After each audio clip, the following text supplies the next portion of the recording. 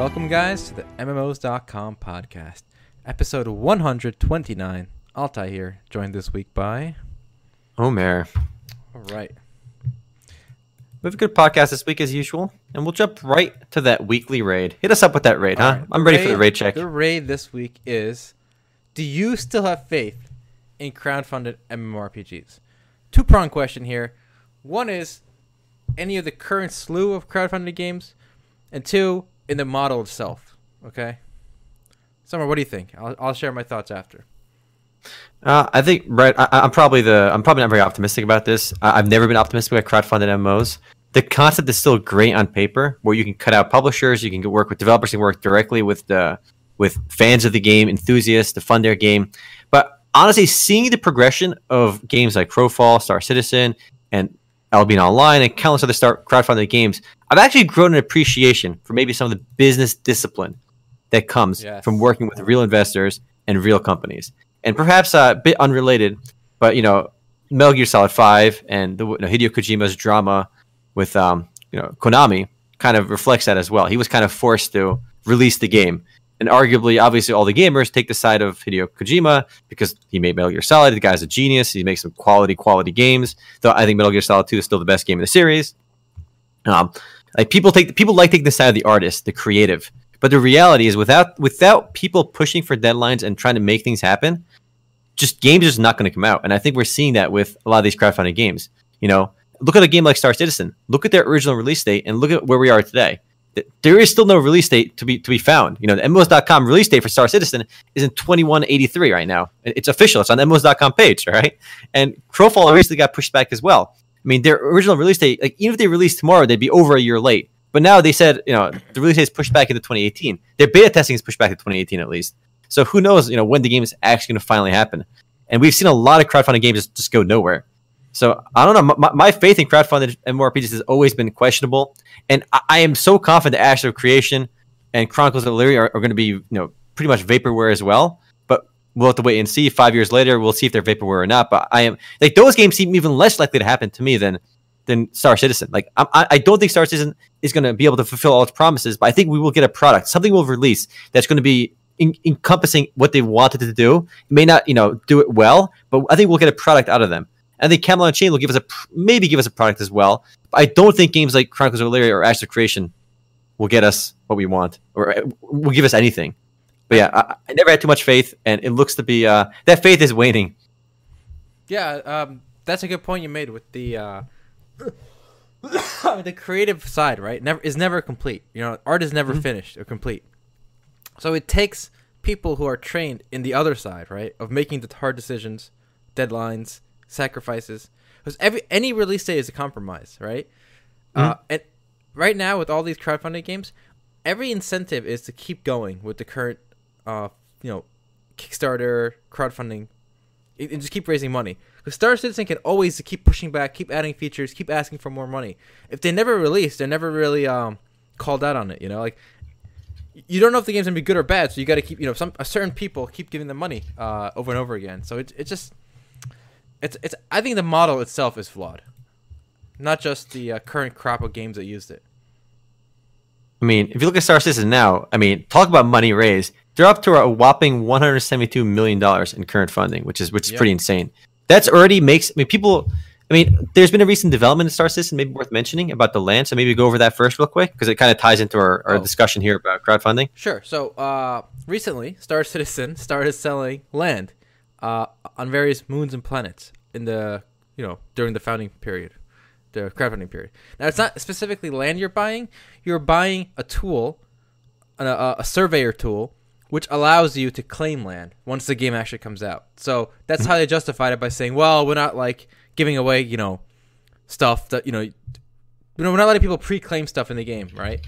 But honestly, it kind of ends up meaning the same thing. If somebody starts day one with this assessor tool, and you start on day one naked, he's gonna get the land he wants before you have a chance at it. So it's the same thing in my mind as selling the best land. And it just seems so shady. Do they need more money or not? That's a question. And I feel like they don't want to admit that either way.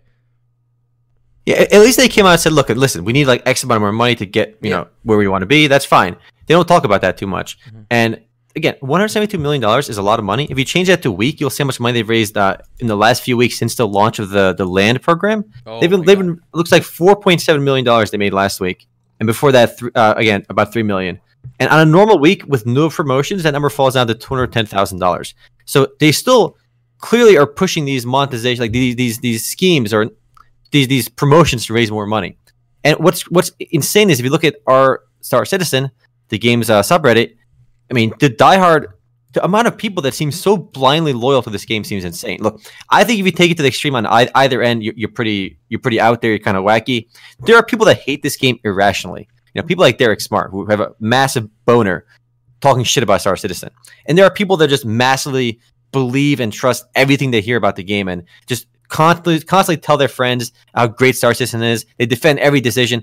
Either way, I think you're a bit on the extreme. I mean, there's no reason to irrationally hate the game or just irrationally pump the game. But the number of people that defend every decision they make and how they defend the land move, like they have to do it. They need more. It's games cost a lot of money. It's reasonable. There's nothing unusual about this. They're not doing anything wrong. The release schedule is a-okay. They've never lied to it. They never misled us. They're being honest the whole time. The release schedules are fine. So it seems silly to excuse everything as well.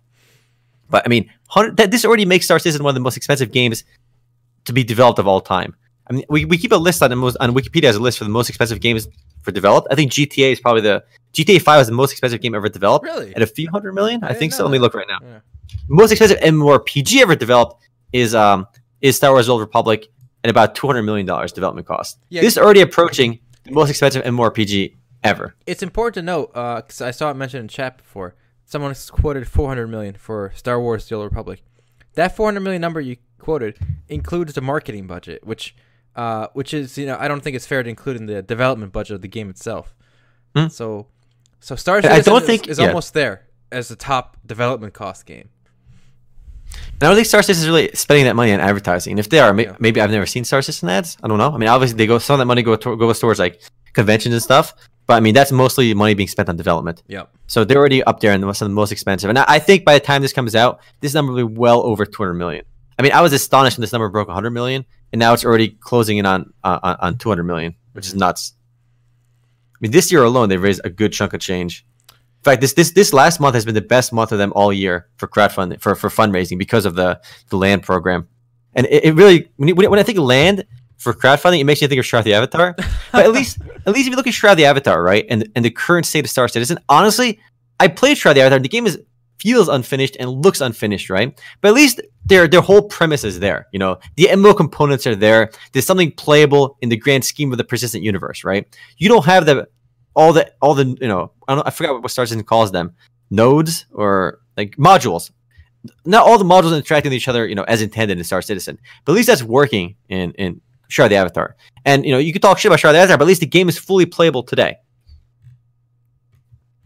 I'm just going through the store here on Star Citizen. Again, there's a subscription for this game as well. You could have been subscribed to Star Citizen. You could be a monthly subscriber for Star Citizen, and the game is not even out yet. Okay. I mean, you can be a subscriber for over a year now. There are two subscription options. You can get the $10 a month subscription or the $20 a month subscription. Isn't that exciting? I still think like it's a remarkable theater what's happening in Star Citizen, though. I think because even if this game completely flops, it feels like a lot of people already got the value. Like the posting, there's so much activity on the Star Citizen subreddit. People are talking about like the clans they're going to make. If you go to the game's forums, people already have clans. There's already giant clans set up. They're already planning which like parts of the universe they're going to control and stuff. There's already like a metagame happening in the forums and the subreddit of like this game. There's already drama unfolding. Like in-game drama doesn't exist because the game is not fully out yet. Entire guilds will rise and fall. Yes, it's purely in the forums before the game ever comes out, which is remarkable. I mean, this is amazing that this can happen. This is so weird, and I do think in a way that the amount of funding this game has taken, if this one implodes, it's going to hurt the model a lot, though. Okay. And I do think a lot of people still crowdfunded MMORPGs and crowdfunded games in general. They don't know what they're getting into. This really takes like the model of a crowdfunded game. Probably it can be looked at as founders packs, because I know a lot of people hate founders packs for MMORPGs. I know Closers Online just did their Founders Pack sale recently too. And in order to play Closers on Steam, you got to buy a Founders Pack. It's a free-to-play game, but to play it, you got to spend money on a Founders Pack. I mean, the crowdfunding is the ultimate Founders Pack. Like everything you can buy right now on Star Citizen is just one massive Founders Pack, and it goes from like how much is the base game of Star Citizen anyway? Like to actually play, $45, I believe. $45, and it goes from $45 up to like tens of thousands of dollars to get all these crazy ships. There are people. There are entire subreddits dedicated. So here's the thing: when you buy these various ships, guys, that I'm showing on screen right now, like $600, $200, whatever, you can actually trade these ships. And some of them are limited releases. Some of them are come back once in a while for like So there's already full subreddits where people trade and flip ships. And people have made money doing this. Like they end up with more ships in the end than they started with. Because like I'll trade you 2 Aegis Hammerhead LTI ships, which have 600 each, for one of these ships or whatever. And as you can see here in green text, some of these are in stock and some of them are out of stock. So there's this whole meta market already of people just flipping ships to each other in this game that doesn't exist. Yeah, I mean, I don't want to be seen as the guy who hates Star Citizen. I hope the game happens. I've seen the videos Chris Roberts put out about the game, and the ambition is excellent. It's really cool, and I'm rooting for them. But it just seems so bizarre that they're doing this. Like, I don't think anyone else can get away with this, which is remarkable. If Area Games tried to just imagine Area Games or Nexon put like a $10,000 item in their Founders Pack. Our MMORPG would ship bricks, right? So it'd be insane. There'd be a shitstorm of like pay to win nonsense. Like and this stuff seems more offensive to me than the EA controversy from the last couple of weeks. Like they're literally some of these ships cost thousands of dollars. Like what's the most expensive ship you can buy in the store right now on this page? Right now it's only $650, but I've definitely seen packages for above that in the past. I know there was a Javelin ship that it went on sale for like a rare price. It was only $2,000. It was like a special sale for a Javelin in Star Citizen for $2,000, and they sold out instantly. They sold like 100 of those Javelins like in a refresh. So there are ships that cost thousands in this game, and people have already spent tens of thousands. It pales in comparison. Like, $2,500 for the Javelin. Yeah, so it was on sale for $2,000. They sold out really quick. Okay. It was a good deal, Oh, it's a really good deal. Yeah, you guys better get on that next time. There's a line for the store opens. We got a real Black Friday line. I gotta see something. It's on my mind before I forget. Okay, so right now, currently, the most expensive ship is $650, right? I don't care if Star Citizen comes out, okay, and is the best game ever. You should not be spending this much money on it. Okay, like think of your current favorite game. Well, for me, it might be StarCraft. You know what I pay for StarCraft? I pay $50. Okay, maybe it's number 2 might be Ultima Online, which with the monthly subscription, I probably paid maybe $400, $300 in my life, right? Mm-hmm. And that's like a couple of years of being subscribed. How can, even if this is the greatest game ever, this price alone makes it, or charging pages of these expensive ships, this makes it a scam right here. Even if it's the best game ever, it's still a scam, just based on what I'm seeing right here on this page. What is this? What's pretty funny is searching for the expensive ships. They had packages that go up to $15,000. Some guy asked on our Star Citizen, "Is the $15,000 package worth it?" So like people are talking about this, and there's a post here on a LinkedIn podcast. Meet a fan who has spent $30,000 on Star Citizen ships. Like you can see a picture of him with Chris Roberts, but I feel like at this point the man is owed a blowjob from Chris Roberts. That's my personal feeling, right? You spent $30,000 on a game, you better get at least a handy. I bet right? The man himself. That suit Chris Roberts is wearing is probably so expensive. This poor schmuck is working like some menial job, and then he's just funneling his money to this con man on the right with this fancy Italian suit. Oh man. But yeah, people are asking if you can get those ships in game. Yeah, I think you can. I think there will be a way to earn in-game currency to buy those ships too. But like most of the time in a lot of these games, the stuff you pay for you can unlock in game as well with in-game grinding and currency as well. I mean, people shat on Star Wars Battlefront 2 because you could pay your way to unlocking the content, or you can just grind forever and get it too. Does the same logic apply here? Why isn't there a shitstorm over Star Citizen? Why was there never a shitstorm over Star Citizen's business model versus Battlefront 2's business model? And arguably, you can spend a lot more money on Star Citizen than you can on Battlefront 2. Like, it seems insane that these guys got a free pass. Like again, I'm never going to spend money on Star Citizen. It's just not going to happen. But seeing people spend like thousands of dollars is pretty ridiculous. Like it's their money, obviously, and I think you said it in a previous podcast. some of these games, whether it's you said Idle Masters or Star Citizen, these games exist to separate fools and their money. Yeah, I agree with that. And if they do, like it's whatever, it doesn't cost me anything. Guys, I think people who buy these ships are forgetting the perspective of money. Like, there are very few people in America, okay, where dropping $650 on a ship can be justified as a rational choice. I know we had this discussion before. Yes, there are a very, very few, less than 1% of people in America have the annual income to support this kind of habit, where they're regularly buying these massive macro transactions, okay? I'm going to stop calling them microtransactions, because I feel like the average guy who gets suckered into these wells of these games is not doing This is not a $650 is not a microtransaction. It's a macro transaction. Actually, if you look at this post on CNN, there's this headline is worth perhaps showing on stream as well. I mean, there is something to be said when the transaction size gets that big. I mean, $600 is a lot of money. I mean, this article on CNN says 6 in 10 Americans don't have $500 in savings. Yeah, they can't. So the only way 60% of people can buy these items is through going in debt. So the fact that people are doing this, there's a lot of look.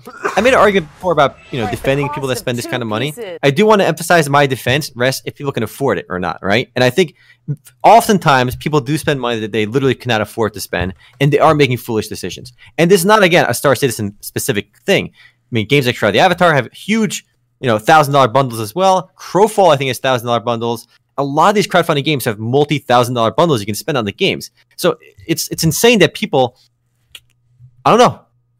I think you had a great post earlier about somebody who spent a lot of money on a mobile game, or was it a PC game? Was it an article you linked me?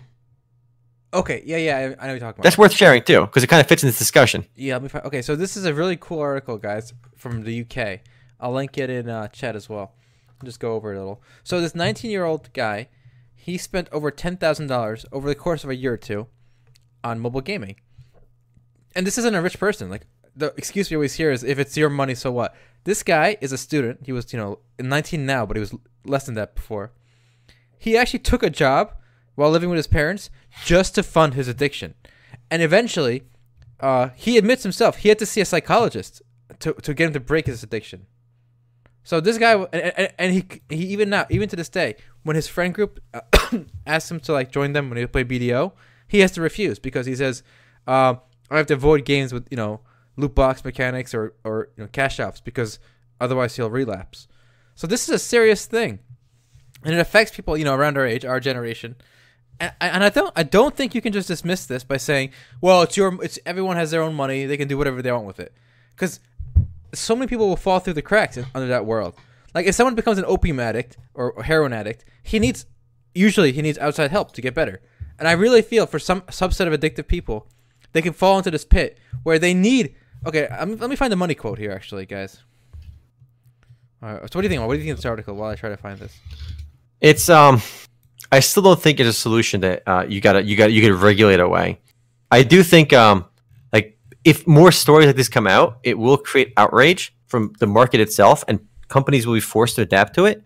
When people stop playing these kinds of games, I think it can be a self-correcting thing, personally.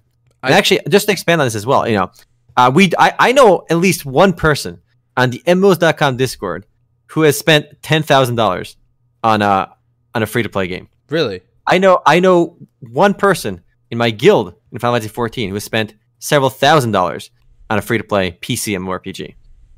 So again, and these are people I know for a fact are not rolling in the dough. They don't have savings. They're just there's no money weighing them down. These are people that are working people, students that could definitely use that money. And not just that. I mean, Fate Grand Order launched a big update in the last week, I believe, where they released Jack the Ripper. It's a mobile game. I have almost all my friends are playing this game right now. And I know several people that spent a couple $100. Again, it's not nearly as much, but people that don't have a couple $100 to blow necessarily. People that are students that are just trying to make ends meet. Just blowing like $500, $200, $300, $400 on this seems like it's people. It's crazy to look at it too, because again, back in the day, you bought a game for $50, right? And nowadays, people are spending $100 on just rolling gotchas on mobile games, or buying a $30 skin in League of Legends. I love League of Legends. Don't get me wrong, but what you can get for $30, think how many you can buy a full budget game when it goes on sale, or 2 skins in League is like 1 full game. A full game. Overwatch is only $40 when it came out too. Like you can buy Overwatch or you can buy a skin in League of Legends, and one will give you like $1,000 of entertainment. One will just change your character's hairstyle. It just seems insane that there's been a disconnect between value, rather what you get for what you're paying with a lot of free-to-play games. But the problem, again, it doesn't lie with the company. It's just people's perception of value has changed so drastically, or something's I don't know. Okay, here's the solution, Amor. Okay, here's the solution, guys. First of all, I'm not talking about government regulation. Okay, I know you've said that before. People in chat are saying that. I'm talking about community. Me as a human, as a social circle, as a person in the community. Social shaming is so important, and it's a good thing. Bullying is a good thing, I think, overall. Like in grade school, and here's why. I'm gonna quote you this guy who is a self-admitted addict. Okay, of these loot boxes. Quote: "It never feels like you're making a good decision when you spend that $100." He said, but at the same time, I was like, what else am I gonna do with spend it on? There weren't really any repercussions to enforce, like, you idiot, stop. Yo, idiot, stop. If this guy had friends around him like me, people like me, who are willing to say to him, hey, you moron, you spend $100 on fake Grand Order Mobile Anime Edition, you're an idiot. That's social pressure of me. Oh shit, I don't want to be an idiot, So I'll stop spending this money. This guy needed that in his life. He needed somebody. He needed friends, family, peers to tell him, hey, you retard, stop spending. Stop working 8 hours a day just so you can buy nothing on your phone. Like, if someone had said that to him, he would have had that $10,000 in his bank account today. All right, that's my rant. Actually, somebody just linked a Gyaza picture of League of Angels, and it looks like he spent quite a bit of money on this game. 2,000. Click that picture real quick. 2,000 diamonds is $50, and it looks like this guy's 370,000 diamonds into VIP level 13. Holy moly! Is that your account, by the way, Mustache B? I'm curious how much have you spent on the game overall. But in a way, I agree with what you're saying, but I don't think I can't stand behind the idea that bullying equals good. The way you present that argument was bullying equals good. Would you consider what I said bullying then? Like, if I call someone an idiot, retard for spending that money? Obviously, just going up to a kid and pushing him around is not, for no reason. It's not good. Look, I think if you bully, and if you're rude as fuck in a way that can benefit them, it's a net positive. Yeah. Because if you do it to somebody that can afford that spending that kind of money, you're being an asshole. But I do agree with you in a way. If you say, yo, idiot, the fuck are you doing? And if they're actually like having trouble paying their rent, they're really behind on their maybe or other they're payments. 18-year-olds and they have no college degree and they have no and they're taking a job just to pay for this. You gotta call them an idiot. No, but 18-year-olds. Oh, thank you. Appreciate the Twitch subs, the subscription there, Zero Escape. But look, you can appreciate like 18-year-olds, 16-year-olds, high schoolers. They spend money, right? Because their parents give them money for allowance and stuff. There's nothing wrong with spending your Christmas money or your allowance on what gives you fun, right? So I don't think when you're dealing with 18-year-olds, hold up. He himself said he actually doesn't enjoy spending the money. He's kind of stuck in a cycle, and you'll often see this in gamblers, whether it's lottery tickets or people at the casino. At some point, they stop having fun, and it's kind of like they're nervous while they're playing because like they're trying to get back what they put in. Like, I don't think they're getting the satisfaction that you think they're getting. But you don't know that either. Again, I think if you spend if an 18-year-old spends like $100 on a mobile game, I don't think that's a problem. But when you see someone. No, but when you see somebody spending thousands, when that number reaches $500, $1,000, I think as a friend, you do have a responsibility to intervene in such a way. Maybe to say like, "Yo, idiot, the fuck are you doing?" is the wrong way of approaching it. Really? But I think it's not so wrong. I mean, whatever ends up working, honestly, because sometimes you do need something called tough love, and sometimes just casually mentioning it doesn't actually fix the problem. Stick figure hero. Appreciate the Twitch sub over there. So yeah, you know what? I'm gonna say I agree with you. I'm gonna say calling someone an idiot for spending money that they can't afford, I think is a good thing, and that applies to both video games and I think in real life. If you're a friend that's going to the casino and like bringing his credit card and doing a cash advance and going into debt to gamble, you should call him an idiot and whatever you can do to prevent him from doing that. Ultimately, I think you're being a net positive impact on your friendship. So exactly. I guess that logic should apply to this as well. Yeah, and I did mention like friends and family. It's up to us to take care of the people around us and vice versa. And part of that is calling out these bad decisions.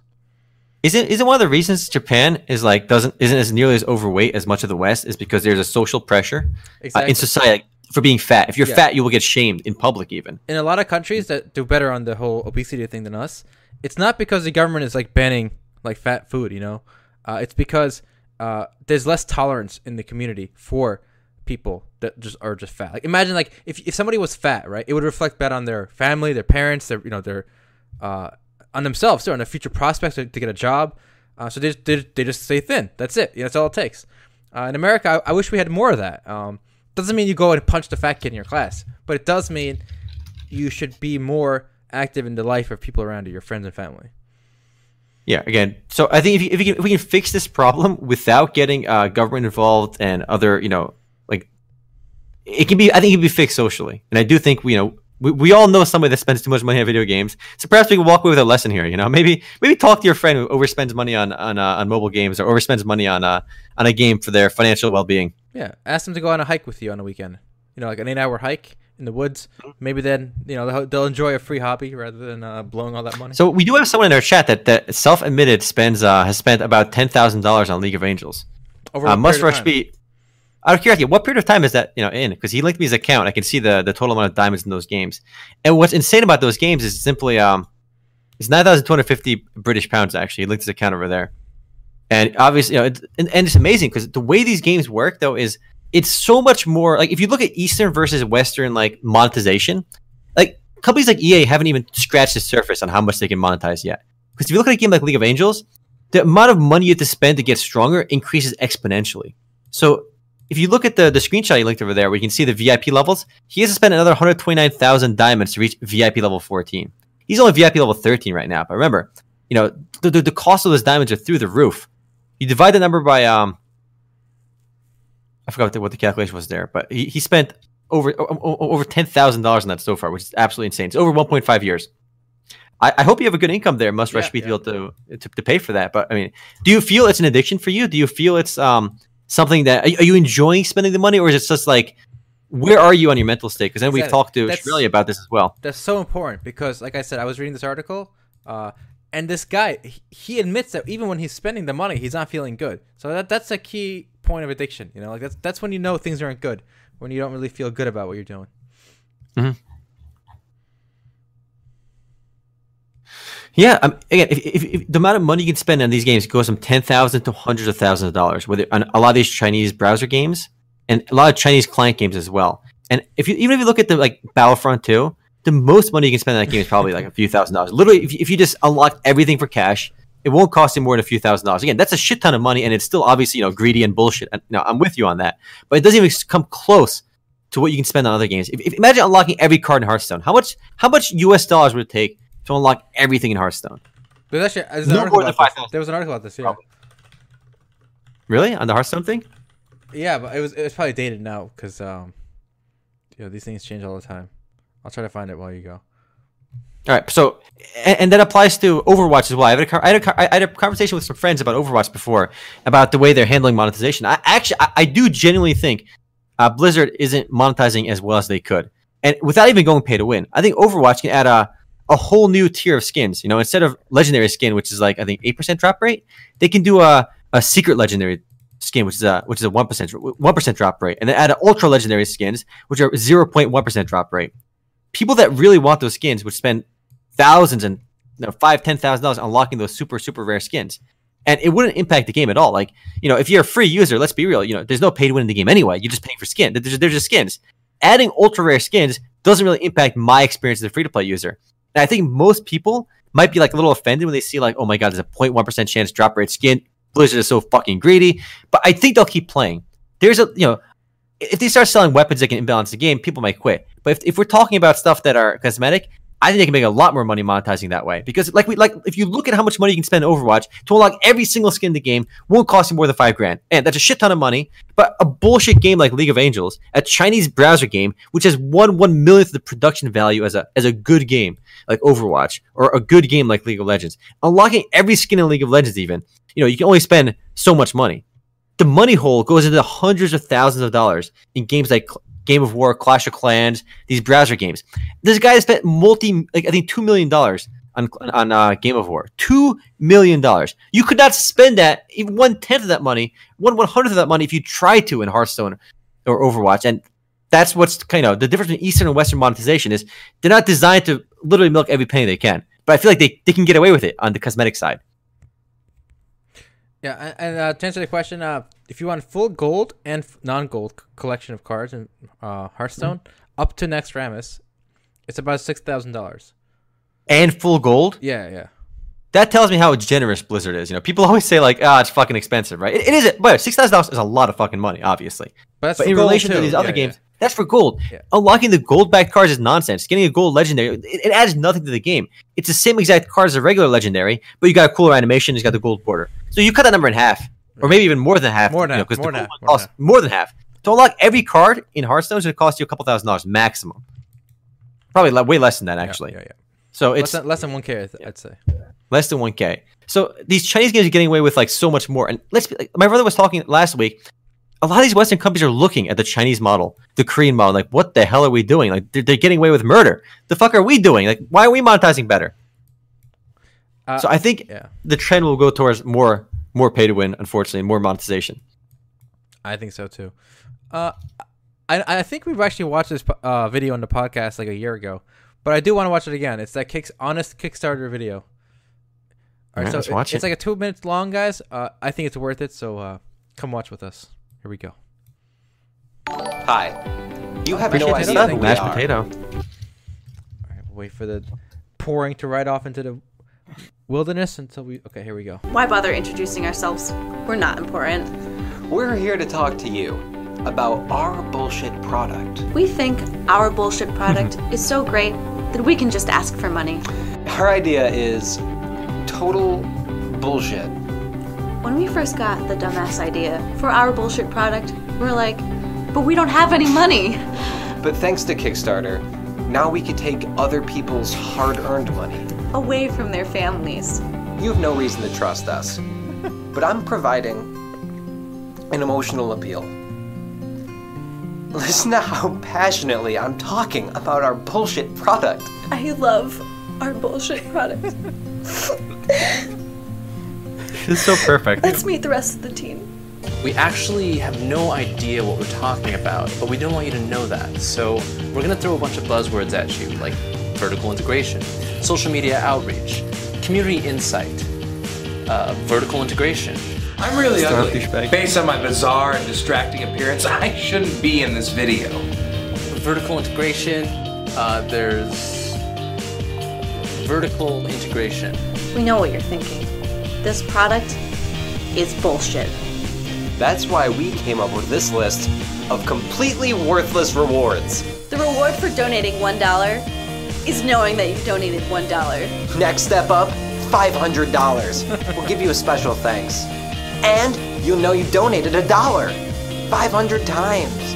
After that, if you donate $10,000, you're obviously one of our parents. And finally, $100,000 is way too much to ask of anyone. Our expectations are too high. You will never get our rewards, but you will get 1,000 goddamn emails.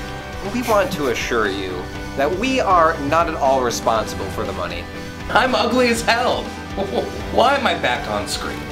Thank you so much for encouraging this behavior.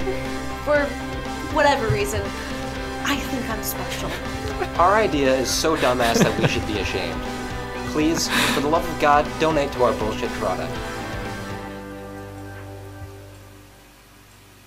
Vertical integration. That doesn't even sound like a word anymore. All right, there you go. This is so unbelievably accurate.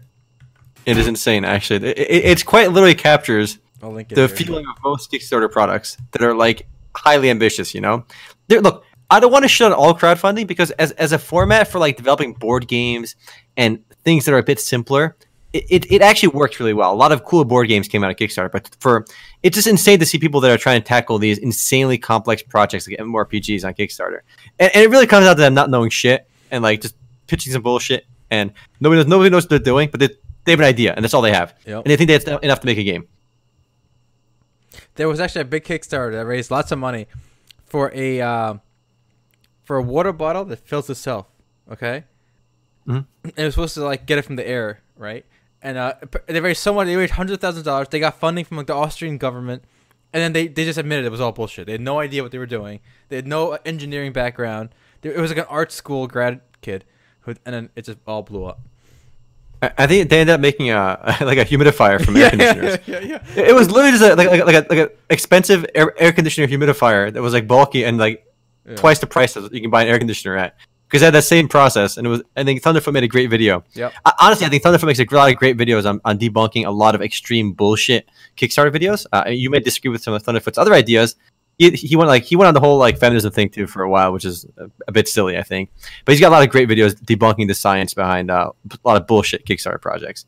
I feel like we need a game Kickstarter debunker. You were supposed to debunk them. Remember, you started a column like 6 months ago. You're supposed to be the bullshit Kickstarter of the week. Yeah, we should. We got to bring that back. We got to bring it back, but there aren't that many. Yeah. Don't limit it to MMORPGs. Just do any Kickstarter. Yeah, you're right. If we do any like kind of game, I feel like it could make a lot more sense. Anything tangentially related to technology or gaming. Okay. All right. Yeah, but I think that Kickstarter video is perfect. It really captures so much of at least what I feel towards what most Kickstarters end up doing. Insane. All right. Woo. Good talk, guys. Good talk. All right. Want to get some interesting news of the week? I'd love to start with the one I just wrote. Yeah, how about it? I thought that was probably the most interesting. That's my favorite. That's my favorite read of the week. All right, boys. So here's a hilarious article I woke up to this morning. Actually, it's not hilarious. I apologize. It's actually really sad. Really sad. It's actually a really sad story. Okay, so here we go. Desperate Venezuelans turn to MMORPGs to survive. As you may or may not know, guys, there's a huge economic crisis in Venezuela. It's been going on for at least 2 years now. And we did first report about this back in August.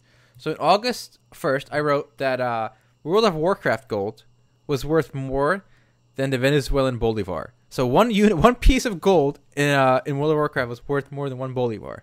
And this was back in August when it cost 8,385 bolivar to buy $1. Now fast forward to now, December, and it's gotten way worse in Venezuela. We got, as you can see by this banner picture I chose, there's just fires in the middle of the street in Venezuela. It cost 108,000 bolivars to buy $1. And this has basically made everyone's local income worthless. So if you're like a doctor or a lawyer in Venezuela, you basically get paid nothing, zero, like 1 cent an hour, right? So what do people do in Venezuela? Well, former engineers, professionals, they quit their jobs or they don't show up to work. And instead, they're grinding in Tibia and RuneScape. They're gold farming in Tibia and RuneScape and selling that to people in Europe and America. And with that money, they're feeding their entire family. Their kids are going to school. It's just a baffling story, Omar. What do you think of this?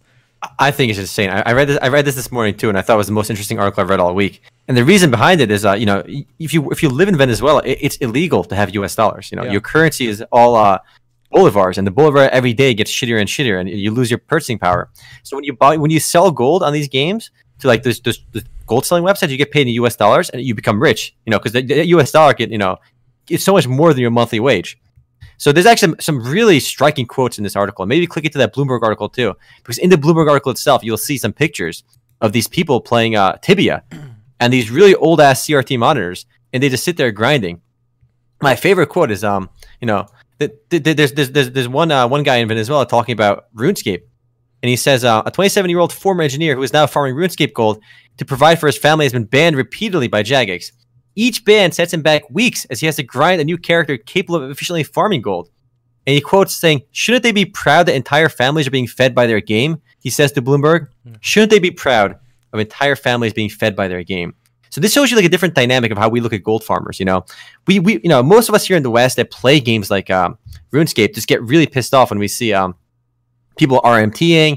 It really hurts our experience, and we feel like it's some complete bullshit that they're kind of cheating. But if you look at the other end of the spectrum, like literally gold farming in RuneScape is feeding families. It's saving lives in a way in Venezuela.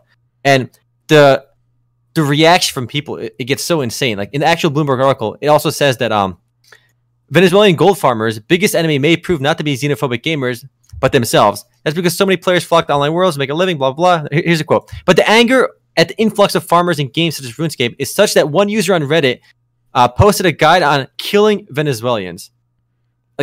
there's a guy that finding Venezuelans in the game and killing them. Yeah. Offering tips to kill their characters in game. So like the actual RuneScape community hates these people, but these people are just like literally fighting for scraps to feed their family. It's so And they're weird. farming in RuneScape. It's a really bizarre tale of how, shitty economy and people resort to playing RuneScape and Tibia. And what's remarkable is it's Tibia and RuneScape. Well, and the reason is these. Yeah, go ahead. No, the reason they're playing these games, guys, Tibia and RuneScape, is because I just learned this today. Venezuela has worse internet than most of Africa, and even Syria, which is in a civil war right now. It's killing hundreds of thousands of people.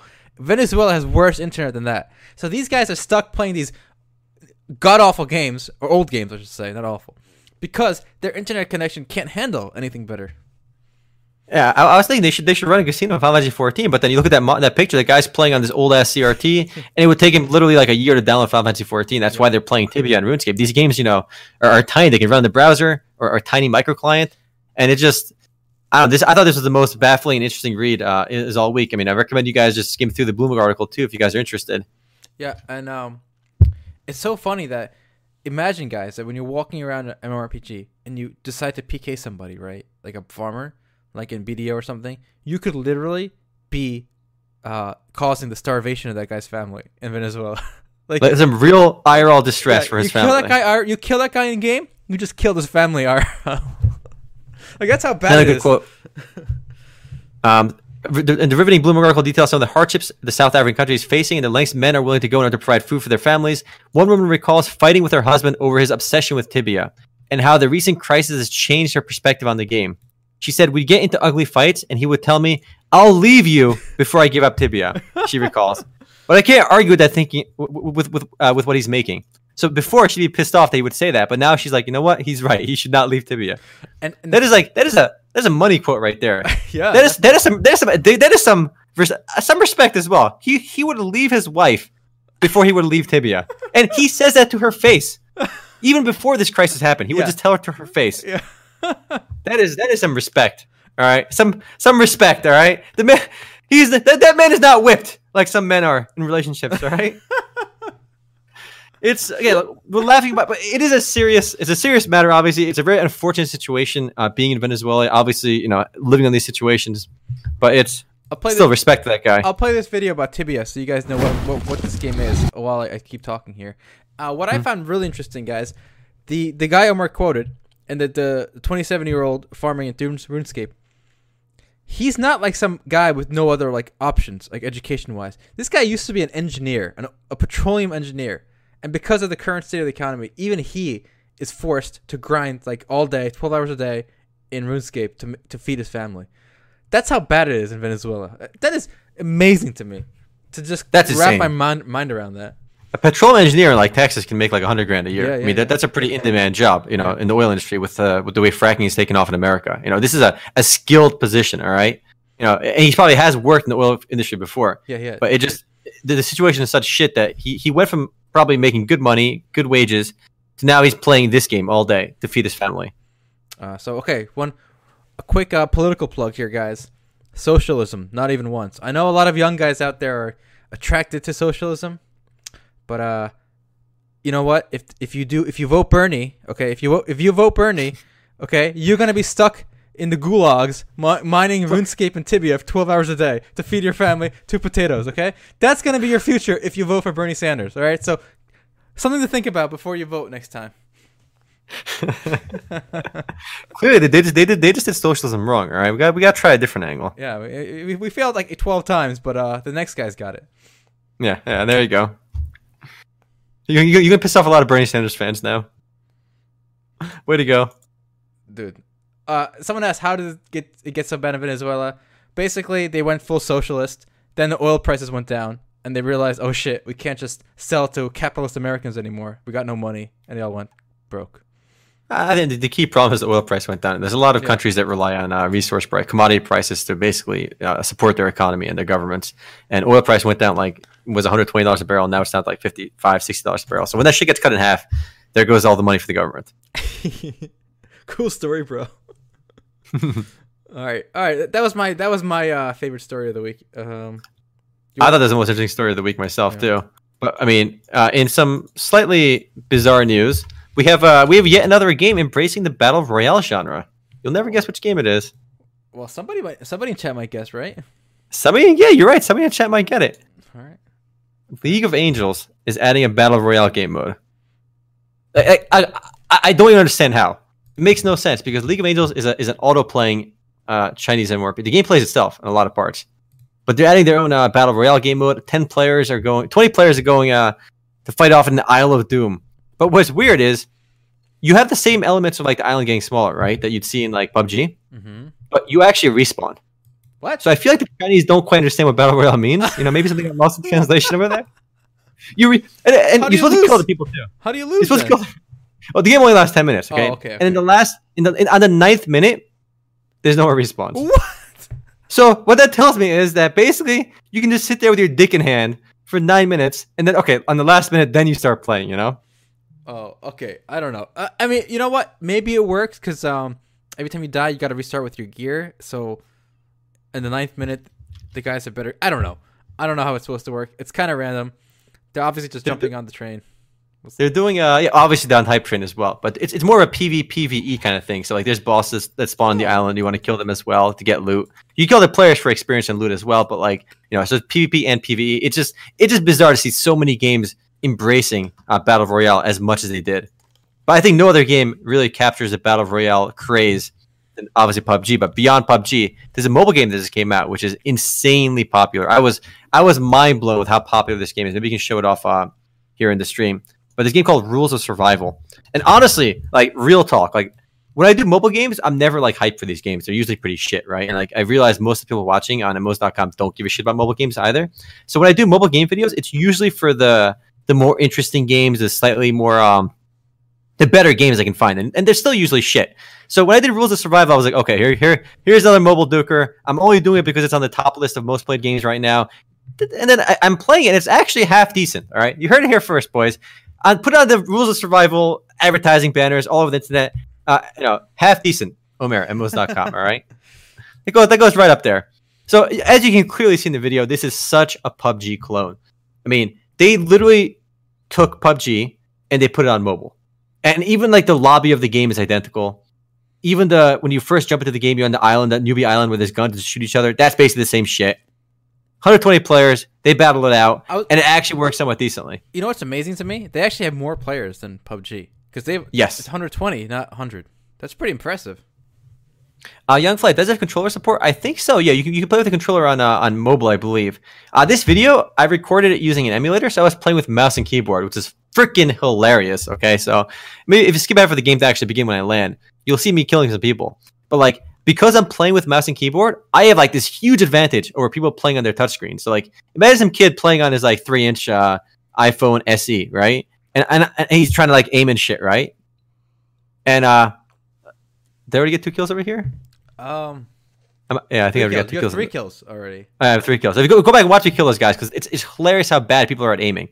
Because again, they're playing with their 4-inch touchscreens, and I'm playing with a mouse and keyboard on the emulator. So like they're trying to aim at me with their mouse, right? They're just slowly trying to aim at me. Like I'll see people walk past me and just completely ignore me, like because they didn't see me. Like he walked right in front of me, and like, are you serious? How is he not shooting me?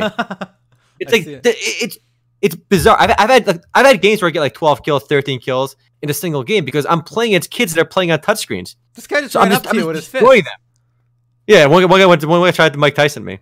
Oh my god! But the controls are so wonky for a touchscreen that it's such an advantage for playing on mouse and keyboard that it's just really funny. So if you enjoy battle royale games, give it a try, honestly, because the game itself isn't terrible either. I mean, it's just obviously really hard to play on a touchscreen, but there's aim assist as well. So if you ever play any mobile games with aim assist, so if you start shooting, like it'll slowly start correcting your aim automatically.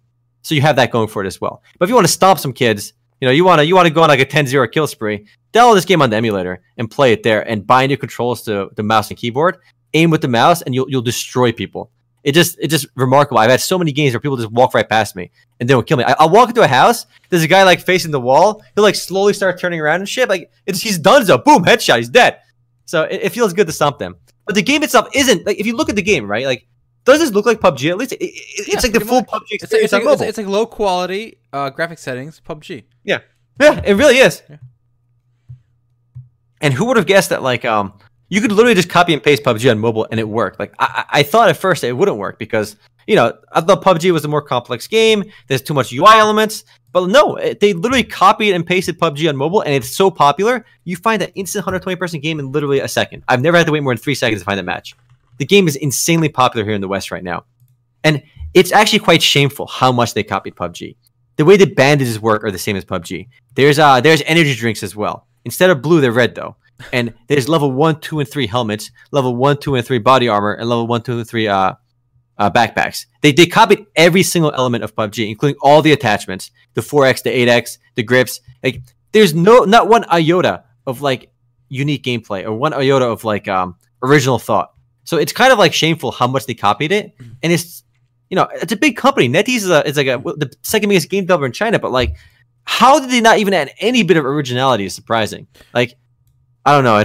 You see like copy like when we're so used to WoW clones in America, but they're not actual clones the way this game is a clone of PUBG. So the Chinese really take it to the next level in terms of cloning games. But hey, I mean, it works for them. I mean, I'm sure PUBG's pissed off, but this game's making mega money. Well, you know what's funny about someone in chat just mentioned. So is actual PUBG coming to mobile, or is this it? Actually, Tencent has partnered now with PUBG officially, and they're making 2 different official PUBG games in China. So I'm gonna play a video for both. I don't know what the difference is supposed to be between the 2, but we are getting not 1 but 2 official PUBG mobile games by Tencent. Mm-hmm. And as an example, to answer why do people keep saying PUBG did anything new or first though? PUBG is 100% clone of other clones. I mean, that's not fair either, because the guy who made PUBG, Brendan Green, he's the guy who made the original Battle Royale mod for Arma. He's like the one of the fathers of the genre on PC, And and he also worked on H1Z1. So it's not really cloning if he makes it. He's still one of the original guys that made it. So I don't think it's fair to say. I think he should get credited with making. It's still one cloning. Of the first. It's not copying, but it's cloning. Sure, but he's cloning himself. Yeah, exactly. He's like a supervillain, right? He's cloning himself. Yeah. No, must rush me. They can mention PUBG. I think it's fine. And the way that these copyright laws work is you as long as you're not literally copying like character names, hero names, and stuff, you're allowed to basically copy gameplay elements because like gameplay elements aren't protected by copyright. So that's why a lot of these games are so similar. This video looks kind of hype, but this is a CGI trailer, though, so it's bullshit. So we're going to see PUBG on mobile in China. Honestly, it'll probably come to America as well because of how big PUBG is. I mean, PUBG is a game I think that really expanded the PC gaming market a lot. You're in Vancouver right now. You said you're meeting a lot of people that built PCs for the first time just to play PUBG. Yep. PUBG is doing amazing things for the game. Who built $1,000 computers, and they have 2 icons on their desktop.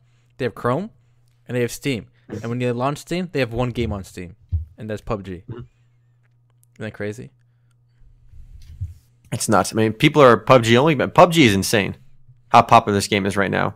I feel like I was early on the bandwagon. I haven't played it too much recently, but I've got at least 100 hours in there, probably way more. I mean, we're gonna do a game of the year, MMOs.com game of the year, with various categories. But spoiler, guys, PUBG is gonna feature there quite prominently. Here's the thing about Game of the Year awards too, which I have a lot of disagreements with over people. Again, this goes back to my weird definition of what makes a good game, because everyone obviously has their own Game of the Year criteria and stuff. But in my mind, the game that can provide entertainment to the most people is the best game. And we walked over my weird definition before. But I mean, a game like PUBG has expanded the genre so much. It's captured the minds of so many casuals as well that didn't even play PC games. And the game is so insanely popular with over 2 million concurrent players. This game has been such an impact on PC gaming, like more so than like anything else. That it just seems like crazy that people are like, oh, PUBG can't be Game of the Year. It's not beautiful, but look at like Horizon New Dawn. This is like such a masterpiece. But like, yeah, sure, it's a masterpiece, but look how many more people are playing PUBG. Look how many more people are experiencing this. I think, look, you have a good criteria, okay, player base, right? Right? Yeah. That's a good criteria. But I think Game of the Year does need to encompass other criteria. But even on that front, I think PUBG comes out ahead. So, for example, I would also emphasize impact on the industry. Okay? Mm-hmm. On which case, I think PUBG is a clear winner. It has a huge impact on the industry. So many games are copying it. So many other games are adding a Battle Royale feature now after this. It's clear. I bet you, as we're speaking, there are dozens of unannounced Battle Royale games in development, right, by different studios. So this is a huge impact on the gaming industry. It's popular. It's sold a lot. So it's got the revenue, the player base, the impact on the industry. So you got to factor all those things. And even when you do that, I think PUBG comes out ahead. Is the video you're showing in the background PUBG Mobile? Yes, it is. That looked phenomenal. Holy shit, play there was it an again. actual gameplay there, Yeah, and that looked hype. This looks really That looks good. way better than Rules of Survival. But I'm gonna download Rules of Survival on my phone to see if it looks any better, because I'm sure on the emulator it doesn't run nearly as well. But this looks like this game. The only game that's gonna beat PUBG is gonna be PUBG Mobile, if anything. All right, because mobile is again ginormous. This game looks pretty hype. He's actually showing some actual gameplay in this video. Mm-hmm. People say near should be game of the year as well. Again, look, I personally think game of the year shouldn't be super subjective. You should try to think of some objective metrics and then apply all games to that metric and see what comes out ahead. Because if you just go with like what one person likes or what person judges to be the best game on like what his subjective view of fun, of artistic value, like that's all nonsense in my opinion. You got to go with objective, quantifiable things, and things like impact on industry can be quantified. Things like player base can be quantified.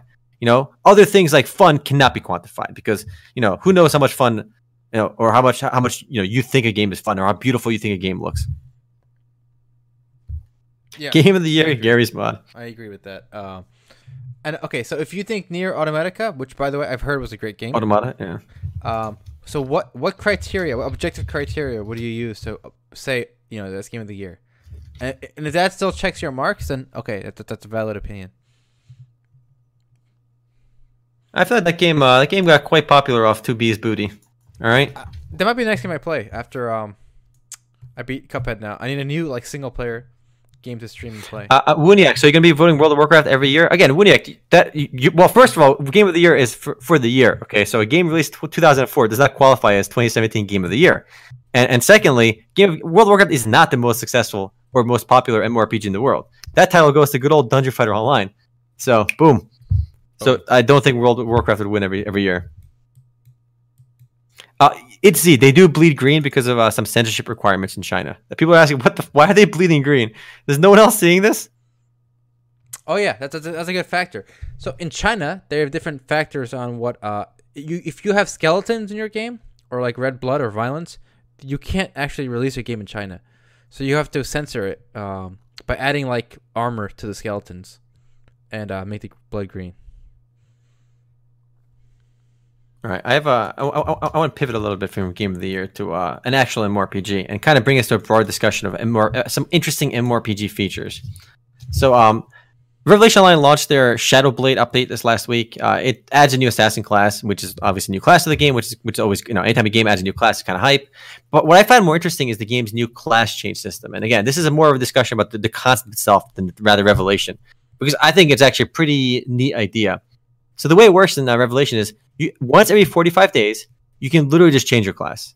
Yeah. How do you feel about that? I heard about this. I don't like it. I do not like it. Why? Okay. Because then you lose all meaning to... Okay, you lose all... Okay, when I play a game, an MMORPG, I want to be my character, okay? Yeah. So I'm investing in that character, the story of that character, the weaknesses, the strength of that character. And if I can just switch... I'm actually against gender change and race change, too, for the same reason. Because I feel... Then you kind of lose... Just make a new character if you want like a female blood elf or whatever. But if you can just change what you are by paying money, then... It's not paying money, it's free. Well, whatever. If you can just change... Okay, forget the paying money part. If you can just change what you are, like, then I feel like you lose the... Then it doesn't feel real to you. You know, it's like, oh, do I make my background blue or green? But I feel like the connection to your character should be beyond that. It should be more intimate than just choosing a color for your background. But it seems more to me that this option is going to be taken up by people that are bored of the game already. You know, like let's say you're playing Revelation and you've already got like you've played your class for a while. And you're bored as fuck. You know, like the choice is basically now: do I quit or play something else? But if you have an option to switch classes, I feel like that just seems like it gives players a reason to stay. And why can't your character learn a new skill? Like, why is your swordsman? Why can't you study magic and become a magician and your swordsman too? You can, but not instantly. Well, you gotta do a quest maybe to level up. You know, maybe there's like I'm all for the Final Fantasy feature where you can like have multiple classes. You know, like with one character. Yeah, they start level 1 though. Okay, even I'm not. There should be some shared skills. Like some shared progression, right? Even I'm okay with that. But okay, but just willy nilly, you're a level 60 wizard, and then tomorrow you click your weekly reroll and you become a level 60 warrior. No, once every 45 days. Once every 45 whatever. days. That makes no sense. That totally breaks immersion. That breaks the investment in your character. You say breaking immersion. I feel like that concept of breaking immersion has been long gone in MMORPGs. I don't think people are immersed in MMORPGs in their character the way you think they are. Well, if they aren't, then the current state of the genre is partly because of that. Look, I love my character Final Fantasy 14. Like, again, I think they look mega cute. I love the emote. I love my character, right? And I know a lot of people that do love their characters as well. Yeah. But I don't think stuff like, level boosts and stuff like break immersion. I your definition they do, but I don't think there's this disconnect between like, oh my god, it breaks immersion, unplayable. No, I don't think that sentiment isn't really felt. People seem to be okay with it. I mean, people are okay with it, and that's I think the fact that MMORPGs are catering to that generality is the reason. It's one of the reasons why the genre is suffering.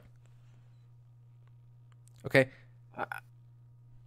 I don't think so. I definitely think so. Because I think when you described immersion, it was such an important part of early MMORPGs when the people that played these games were like hardcore D&D nerds, people that people that role play. Like role playing in public was more common in Ultima Online and EverQuest in the early days of MMORPGs. These are people that really cared about immersion. I mean, clearly the developers actually gave them tools to be a part of the immersion. There was like Ultima Online had stuff like chairs and tables that you can sit down. Like there's no gameplay elements, but people sat down, they drank beer, they role played.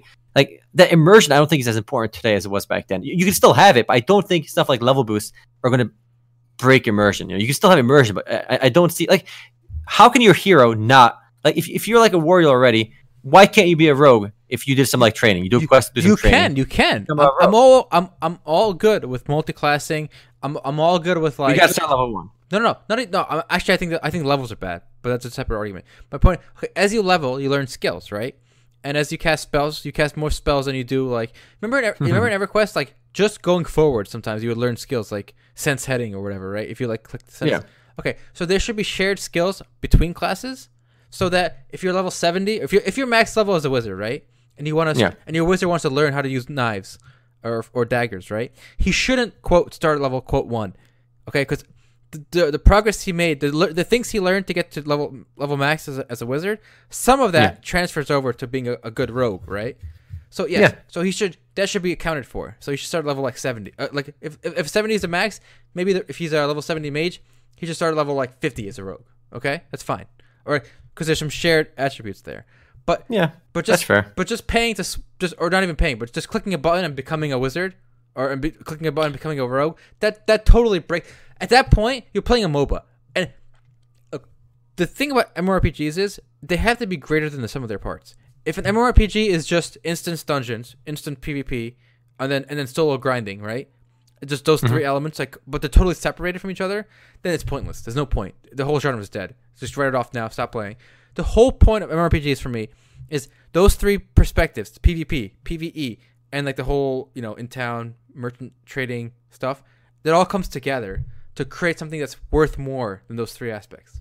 Well, I agree with you. I've always agreed with that concept. Again, that's one of the reasons I've emphasized for the longest time that combat isn't everything. Too many people get caught up in combat in an MMORPG, but combat is only one element. If you want good combat, don't go play an MMORPG. MMORPGs don't have good combat. Like, I'm sorry. If you want combat, go play a MOBA, go play Battlerite, go play League of Legends. Their games built on combat and tactical, just fighting. But that's true about everything. There's better combat games than MMORPGs. There's better PvE games than MMORPGs. There's better like economy games than MMORPGs. Storytelling than MMORPGs. Yes, exactly. There's better single player RPG like stories than MMORPGs.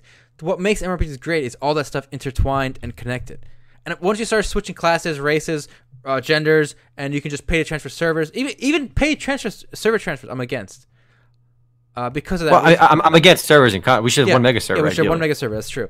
But all this stuff breaks immersion. It breaks the concept of an MMORPG.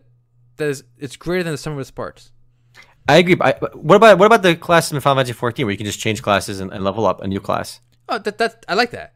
But I mean, I would make it better by kind of, maybe, like I said, sharing some kind of attributes, some kind of growth. Well, they actually did have that system before, where like for example, in Final Fantasy, as a black mage, if I played Archer, I switched to Archer class. I get to level 15. I unlock an ability called like Raging Strikes. Right? It increases my. It's a skill that increases my damage output for like 10% for like 20 seconds. Right? Okay. And when I switch back to black mage, that's considered a shared skill. Oh, You know, that's nice. So what you learn as an archer helps you as a black mage or That's any other good. class I if like you that. want.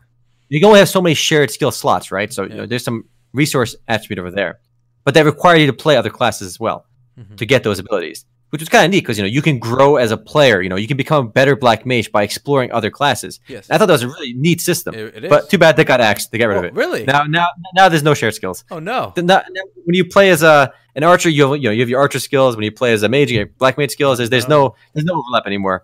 So I think they did that because they didn't want players to feel like they had to level up all the classes, Yeah. which is Okay. unfortunate because I think it provided a really neat way, an incentive to play the other classes too. Let me whine about one more thing real quick here. Mm. I hate it when people are like, "Oh, gnomes can be warriors now with the next patch," or in Terra, like this class can be a gunner now. Ellen can be gunners now. Yeah. I hate that. Okay, because the whole point of the world, the immersion, the concept of the game world, is these certain classes are good at these things and bad at these things. If they can't do these things, they can do these things. What's the point of classes and races if everybody can just be everything? It totally defeats I agree with the you. purpose of it. Yeah, gnomes shouldn't be able to be warriors, or maybe really shitty warriors. Like Yeah. maybe there should be you could be a gnome warrior, but you have like half the HP as an that's it. ogre warrior or something, EverQuest or like did a that. big EverQuest big did that. Yeah. And even EverQuest, you couldn't play every race, couldn't play every class, Yeah. and that was kind of interesting too. I think the way races work now is they're just basically cosmetic. Exactly. Like, races almost have zero impact on gameplay, which I absolutely hate. If you want to add a different race to a game, make them different enough. I know Final Fantasy 14's got some there's like one to like 5 stat point differences between like all the races. It's literally nothing. It's so stupid. Make a class better at being a mage. Make a class better at being a warrior. Maybe give me a reason to play a class. I know old school WoW at least had like the way like class racial bonuses worked. Like Taurens had 2% more HP. Humans had perception, which gave them better like detection for invisible stuff. It was still not good, but it was better than what we're seeing today, where every race can play every class, and there's literally zero difference between the races. I hate that. We need to have more games that can. It's not even about immersion there. It just seems kind of silly. It's a gameplay thing too. It just seems bad. Yeah, and I think MMORPGs are not dead. They will come back in a way when developers do realize this. They should not compete on being good at like all these different things. They should be good at combining these things and just stick with that. I agree. I think somebody asked about classes as well. We had a pretty in-depth discussion last week about class imbalance, and people are saying classes are too similar in MMORPGs right now, which is I completely agree. You know, whether you play Revelation, you play Final Fantasy 14, you play World of Warcraft. When was the last time you've seen a cool class in an MMORPG? A class that's actually fun to play, that's actually something different, something you haven't seen in other MMORPGs. It's near impossible because so many game developers are so set on balance and worried about making their classes balanced that they kind of lose focus of what's fun. I think the most important aspect of a game is fun. And when you're worried so much about balance, I mean, you are catering towards a PvP crowd, and there is some benefit there, but you lose out on making distinct, interesting, unique classes, which I think is very unfortunate because some of the most fun games don't have to be balanced. Like balance is good, obviously, but don't lose balance just to have it's just so lame that all the classes are so stale these days. Every game's got a warrior, mage, and like the healer. These like archetypes of characters, and that's lame. There's got to be more than one way to play a character. There's got to be more than even suboptimal builds. There's got to be more variety and customization too on character growth. I feel like character growth and customization we're losing a lot of now too. Like Final Fantasy 14, I think the second most subscribed MMORPG after World of Warcraft on the subscription front has like zero customization, literally zero in terms of every black mage has access to every other black mage skills. There's not one iota of distinction besides gear. World of Warcraft, you have like some of the talent trees, but it almost feels like they've dumbed down the talent trees from I forget when they changed it, but I know Vanilla and Burning Crusade and some of the earlier expansions had a more specific talent tree, and that's all been dumbed down as well. So it's a lot less options. All right. Hey, welcome back. I was holding that pee in for like the whole time. Look, some of the most fun games I play are hilariously imbalanced. You know what I played the other day? I played 300 Heroes, and I had a blast. Did you really? Okay, I did, and it my was God. hilarious. Do you want to explain what that is real quick? Like, Okay, so just go back to link my video for 300 Heroes while we talk about it, Sure. because 300 Heroes is a quality imbalanced game. Okay, it's basically League of Legends style MOBA, but it takes place on it's League of Legends basically, but it's 7v7. And the map is identical to League of Legends. They actually copied the map identically to League of Legends. So the map is the same, the art style is the same, but you have I think 185 playable characters in the game that are all popular anime characters or from popular franchises. And it's a Chinese game, obviously, because copyright infringement up the ass. We're talking full-on copyright infringement. Literally no fucks given copyright infringement. There's you can play as One Piece characters, you can play as Naruto characters, you can play as Full Metal Alchemist characters. You can literally play as Wally in this game. Wally from the Disney movie. And it's amazing. You play as Yugimoto. They actually added some new characters recently, which makes it even more fun. So you can play as Neptunia. There's so many characters in this game, and it's so hilariously imbalanced because there's one character in the game called Mikasa from Attack on Titan, and she can just literally fly around the map one-shotting everyone. There's not even one iota of balance, but it's hilarious and fun, and I'm going to play it again probably later tonight. That's amazing. It's literally a fiesta. If you enjoy MOBAs, just fucking play this game, all right? It's called 300 Heroes. Maybe I'll drop the link in the after show, but if you Google it, you'll find it as well. Free to play, but like it's 7 versus 7 too, so like there's no balance. My favorite part is though like the jungle creeps in this game. So you walk into the jungle, and where the golems are supposed to be, you see like 2 Pokemon. The dungeons, the jungle mobs are literally Pokemon, like completely randomly. So you'll see like a Nidoking where blue buff is supposed to be, or a Nidoqueen where red buff is supposed to be, and you'll see Cubone and Marowak where the golem spot is supposed to be. And like in League, you can buy the Hunter's Machete, which gives you 10% increased damage to like jungle minions. Instead, you buy a Pokeball in this game. So the Pokeball gives you 10% bonus damage to like the jungle minions. It makes no sense, but it's hilarious. There's no balance. Some heroes are just OP. Other heroes suck dick. But it doesn't matter. The game is huge. It's so popular because it's just hilariously fun. Because balance be damned. Actually, having seen this, and you mentioned League of Legends. So League of Legends released a new esports video. Omar, I know you were impressed by it. So okay, I'm gonna play it. And then, should I play the audio though? I'm not sure. I don't know. What do you think? Is it worth playing this video? I think it's worth playing it. It's 2 minutes, guys. Here we go. All right, play it. Full video here. All right, here we go, guys. Let's watch together as a team. Here we go. As a pro team. Esports and the E-League. I don't know if that's sports. It's great mind savvy. It's a great video, by the way. I liked it a lot. But I don't know if athlete is the right word that I would go for. If you don't break a sweat, I don't consider it a sport. No, you do.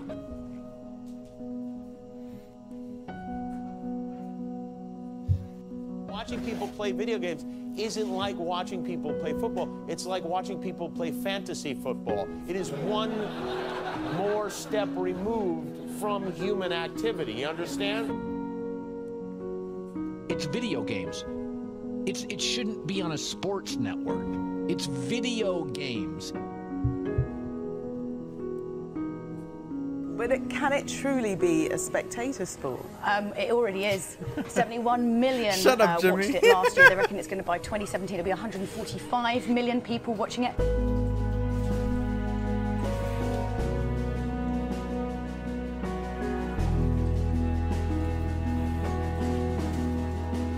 They're actually giving college scholarships for video gaming. You're kidding. And it's even gone to the point that now the government has acknowledged professional video gamers as athletes. Same way you watch a football match, you can hear the crowd, everyone's cheering the team on, you make friends, these are people you talk to, you play with online. It's all about community, it's being part of something that you're incredibly passionate about. Running for Barrett though right now, trying to establish vision control and force NKD to take that Ambition steals the Elder Dragon!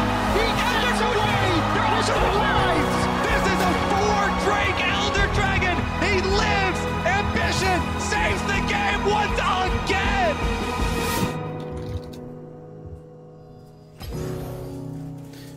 Not just a sport. Our sport. Look, I'm all good with the community part, but here's the thing. I'm not a sports person. I don't watch a single sport. Omar knows this, okay? But what I don't get is why are video game companies so obsessed with this whole it being a sport? Why can't it just be esports? Like, why does it have to be sports? Like, why can't you just be esports, okay? And just that's great. It's cool. It's it's big. Like, why does it have to be? Why do you have to define it as sports? I don't get it. Because it is a sport. Sure. In the same way everything else. Yeah, it's a sport. But so then, why shouldn't you call it that? So then should the other sports come up with a new term? for themselves? No. Why? Why are you? But these.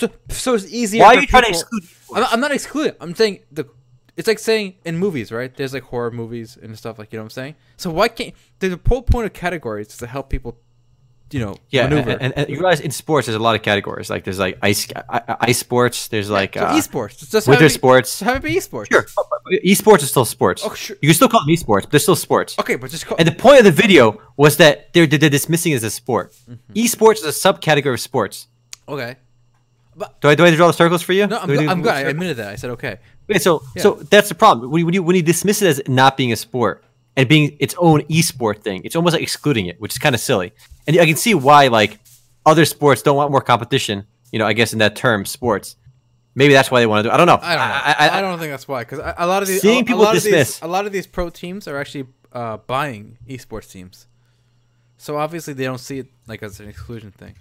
Cup stacking is a sport. Cup Huh? stacking is a sport. Have you seen those videos? Yeah, take a look. If cup stacking is a sport, why the hell isn't esports? I was baffled by these cup stacking videos. Holy So shit! you think cup stacking is a sport, but this is not? They're both sports. But how do you define what a sport is? Like, I said bet these they're both guys. sports. Okay, fine. They're both sports. They're both Yeah. sports. We're fine. Yeah, I'm just saying, like, why are they chasing this recognition? Because that's what it is. They don't have to. But why should they change? But they should. They don't need it. They're being denied reality. No. Look, if League of Legends by itself is so big, right? Why does it need like the sports world's recognition? Like, why are they going after that? Like, who cares? It's not that they're going after it. That video was kind of poke fun at people. That video was going after it. They're trying to No, that prove their video. was to prove that they're right, and basically they did prove they're right. People made fun of esports because it wasn't like a real thing, but now there's millions of people watching it. The U.S. government has recognized visa applications as athletes for esports. Why? Well, because we have no better word for it right now. They're athletes. But why can't we have a more defined term? We do, but esport athlete. Elites. But elite, right there. Elite. E-athlete is elite, okay? There you go. So I don't know. I kind of like the approach they took. They basically said we're right, and we were right all along. You were silly to dismiss us and whatnot. And I think it was a great video from League of Legends. It was a good video. It was a little And, fun, but it was good. The amount of the emotions that those players go through, the professional players, and at the end of a tournament, like if they win or lose, it's legit. Like it's no more like what their accomplishments are, their failures, their endeavors are no less than a basketball team playing. It's the same thing. Yes, the physical activity is different. You burn more calories playing basketball. All right. I will say, oh god, I was gonna say. I had a good point on my mind, but I forgot it now. I should have said it sooner.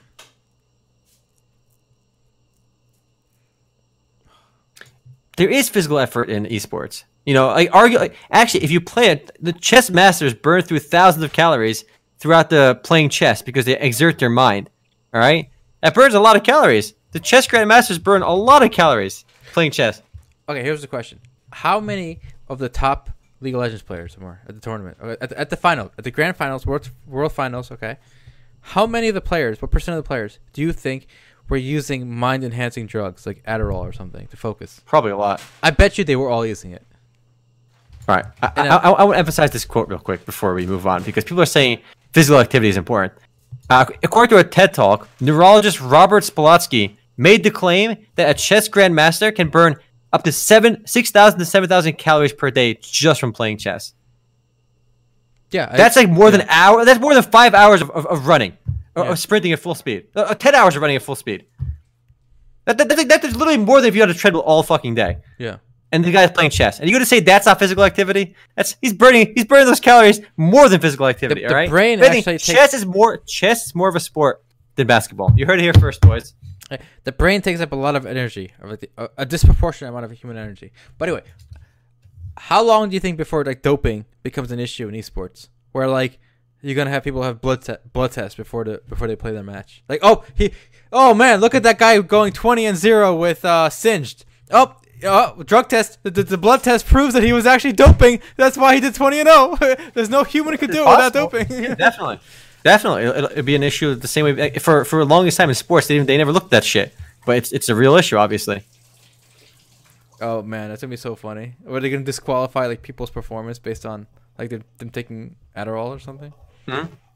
As the scene matures, no doubt the standards will change. So I don't know. Chess is, I think esports is a sport, and it seems pretty obvious to me that's a sport, and it just seems kind of silly to say it's not a sport.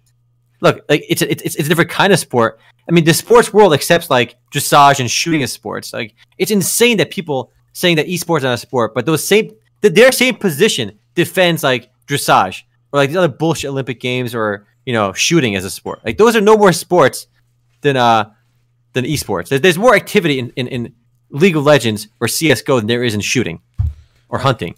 But hunting is a sport. I feel like hunting is literally a sport. Nobody disputes that. The longer we do this podcast, the more I realize that like the world repeats itself because we have the same. True. That's true. That's true. We've had this conversation. Well, we are out of time actually, guys. Surprisingly, this went really quickly. IMO. We will stick to the post game. Yeah, we will stick around in the post game and keep going. So if you're watching on Twitch, stay tuned. If you're watching on YouTube, catch us live on the Twitch next time, and that way you can hear the full story. Thanks so much for watching, guys. Later for YouTube. Yep. We'll be hanging around. Take care.